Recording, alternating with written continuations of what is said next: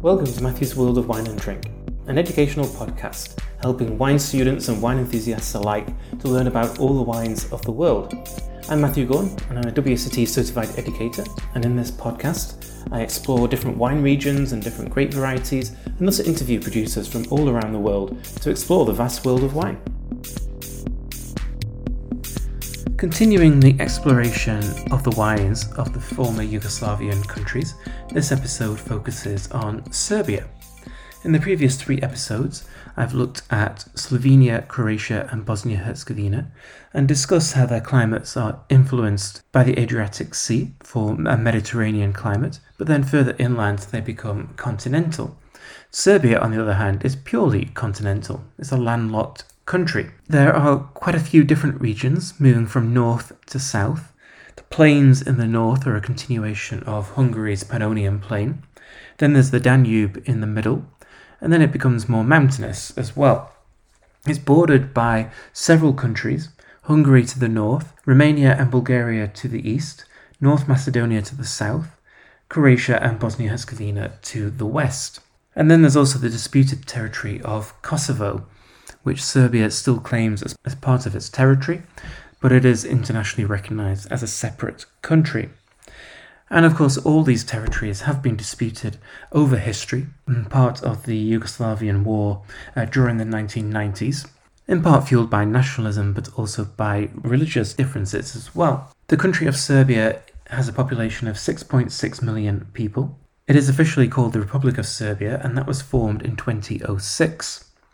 For quite a while it was called Serbia and Montenegro, but Montenegro is its own country now, with a border to the southwest. Historically, Serbia has been ruled by the Ottoman Empire and by the Habsburgs, so Austria-Hungary.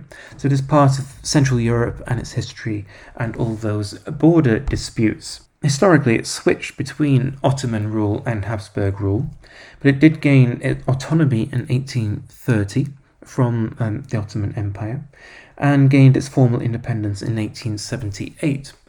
And after independence, the country did begin to expand, taking in different territories, and that is part, or one of the many reasons for the beginning of the First World War.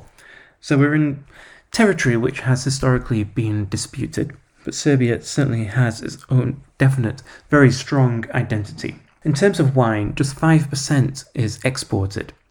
So most of it drunk locally or in neighbouring countries. So not that easy to find Serbian wine outside the country, but certainly worth exploring if you do get to discover some. There are 22,300 hectares of vineyards planted and registered in Serbia, but there are 3,000 hectares extra which are not registered. So like the other countries, particularly Croatia and Bosnia-Herzegovina, it's a very fragmented industry. And in fact, industry is perhaps makes it sound a little bit more organised than it is. With all these small holdings, with most under 10 hectares of ownings by producers, and there are 370 producers, the industry is dominated by 2 big producers, but for the most part, it is very small holdings, very small plantings, and therefore not a completely coherent, joined-up industry, which in part accounts for why only 5% of the wines are exported. For production, white wine accounts for 65%, and so quite a strong majority of white wine being produced. So there are indigenous varieties found only in Serbia, maybe found a little bit in neighbouring countries, for the most part Serbian grape varieties, but there are some international varieties planted as well. So let's look at the different regions of Serbia, which we can divide into the north, central and south of the country. To the north is Vojvodina, and this shares the continental climate with the Pannonian Plain in Hungary to the north. 2 of the most important regions are Subotica and Tisa. Subotica lies directly on the border with Hungary, and Tisa a little further to the south. There's also the region of Banat, which is now found in Serbia, but it also crosses into Romania and Hungary. And this is actually a region which used to be solely part of Hungary. And so definite connections with Hungary in terms of culture, history and wine production. Here we'll find Grashak, which is also called Welsh Riesling internationally. In Hungary it's called Olash Riesling. So again, confirming that connection with Hungary and its wine tradition. And this is a grape variety which produces wines which are relatively neutral in aromas, but quite fresh and approachable. There's also the 3 Pinot grape varieties planted in Vojvodina, Pinot Noir, Pinot Gris, and Pinot Blanc, which gives it a bit of a more international perception. Moving further south, on the Danube, so Danube being the river which flows from Romania through Serbia and into Hungary and then into Austria, there are the Fruška Gora mountains.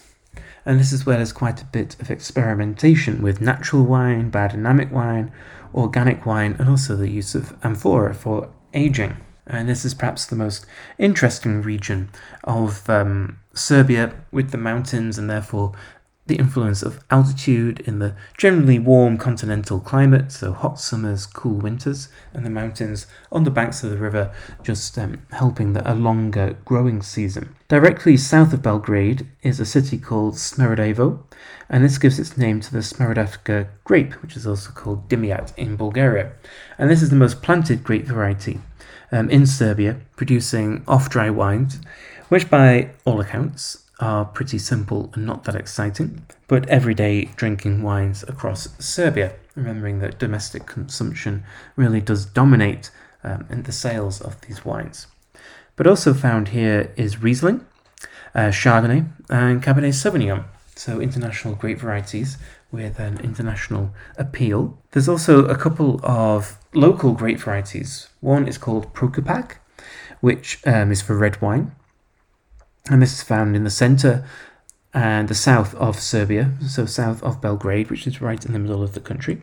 And these generally are early drinking wines, deep in colour, with red fruit aromas and high in alcohol as well, remembering that these are relatively warm climates. And Prokupak is sometimes blended with international varieties, and it also makes an unusual style of rosé, which is quite deep in colour. There's also a grape variety called Morava, which is a Serbian crossing developed in the 1980s and authorized in 2003. And this is a crossing of Frurote Veltliner and Muller Thurgau, and it apparently tastes like Sauvignon Blanc. And it is grown in western Serbia in the region of Valjevo, which is directly south of Belgrade and not too far from the Bosnian border. Another region is Negodinska Krajina, which is on the Danube as well, on the border with Romania. And here is found black muscat, muscat of Hamburg, which locally is called Tamjanica. And also found here is Cabernet Sauvignon. And there are several indigenous grape varieties grown in Serbia besides the ones already mentioned. There's also another grape variety called Neoplanta, developed in 1970, which is a crossing of Smerdevka, the local grape variety, and Sauvignon Rose, which is also called Tramina Rot. And this has muscat-like aromas. It is high in alcohol and low in acidity, and this is also found in Fruška Gora. There is another grape variety called Bagrina, which has pink skins, and this originates from Banat. And the grape variety Bagrina is found in southwest Romania, in Timok in eastern Serbia, and Bulgaria. And this is a grape variety which needs to be planted near another pollinating variety in order to thrive. And these wines are fresh and potentially age-worthy. Then there's Zashinak, which is another local grape variety used for colour in blends and blended with Prokupak, and also Vranak, which I discussed in the Bosnian episode, also found in Montenegro for pretty interesting red wines. It's particularly suited to the continental climate of Serbia. Finally, there's Sedusha, which is an indigenous variety as well, and which was rescued 20 years ago. There were only 150 vines. There are now 2,500. And this is found in the Banastor region, which is in Fruška Gora, and a high-yielding variety found in those hillside slopes on the banks of the Danube. And so that is Serbia. Local consumption is mainly domestic, but there's a lot of diversity to Serbian wine, as evidenced by the many different local indigenous grape varieties, which produce their own distinctive wines, and the fact that regions are spread all around the country, from the north on the plains on the border with Hungary, going down to the mountains by the Danube, and also other regions connected to rivers that flow through Serbia, going further south on the border with Romania, Bulgaria, and then North Macedonia. So a country whose wines still need to be discovered and explored. More exports need to be raised in order to allow people to taste these wines. Serbia has been applying for EU entry for many years, but has not been accepted, in part because of EU concerns over crime within the country. Still not a fully developed, organised country, as is evidenced by the very fragmented wine industry, but certainly the potential to develop and become more interesting for wine lovers such as ourselves, particularly looking for wines from unusual grape varieties and unknown regions. So lots of history in Serbia, still lots to discover about it, but certainly lots of variety and diversity within the wine growing regions and the grape varieties. So thank you for listening. This is Matthew, and this has been Matthew's World of Wine and Drink.